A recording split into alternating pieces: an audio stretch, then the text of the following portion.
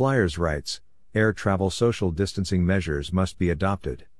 Flyers writes unveils air travel social distancing and stimulus plan. The plan would encourage more passengers to travel on safer, socially distanced planes. Federal agencies and the airlines have ignored implementing social distancing rules. Tomorrow, FlyersRights.org is publishing an air travel social distancing and stimulus plan. In his second day in office, President Biden called on the DOT and other federal agencies to explore additional policies to make air travel safer during the coronavirus pandemic. However, federal agencies and the airlines have ignored implementing social distancing rules.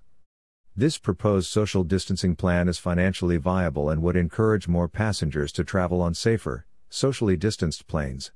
If social distancing measures are not adopted, the threat of COVID-19 variants may severely delay air travel recovery, prolonging the status quo of furloughed employees, idle planes, and additional calls by the airlines for federal bailout money. FlyersRights.org is the largest airline passenger organization. It advocates for passenger rights and interests, represents passengers on the FAA Aviation Rulemaking Advisory Committee dealing with air safety, and maintains a staffed office in Washington, D.C.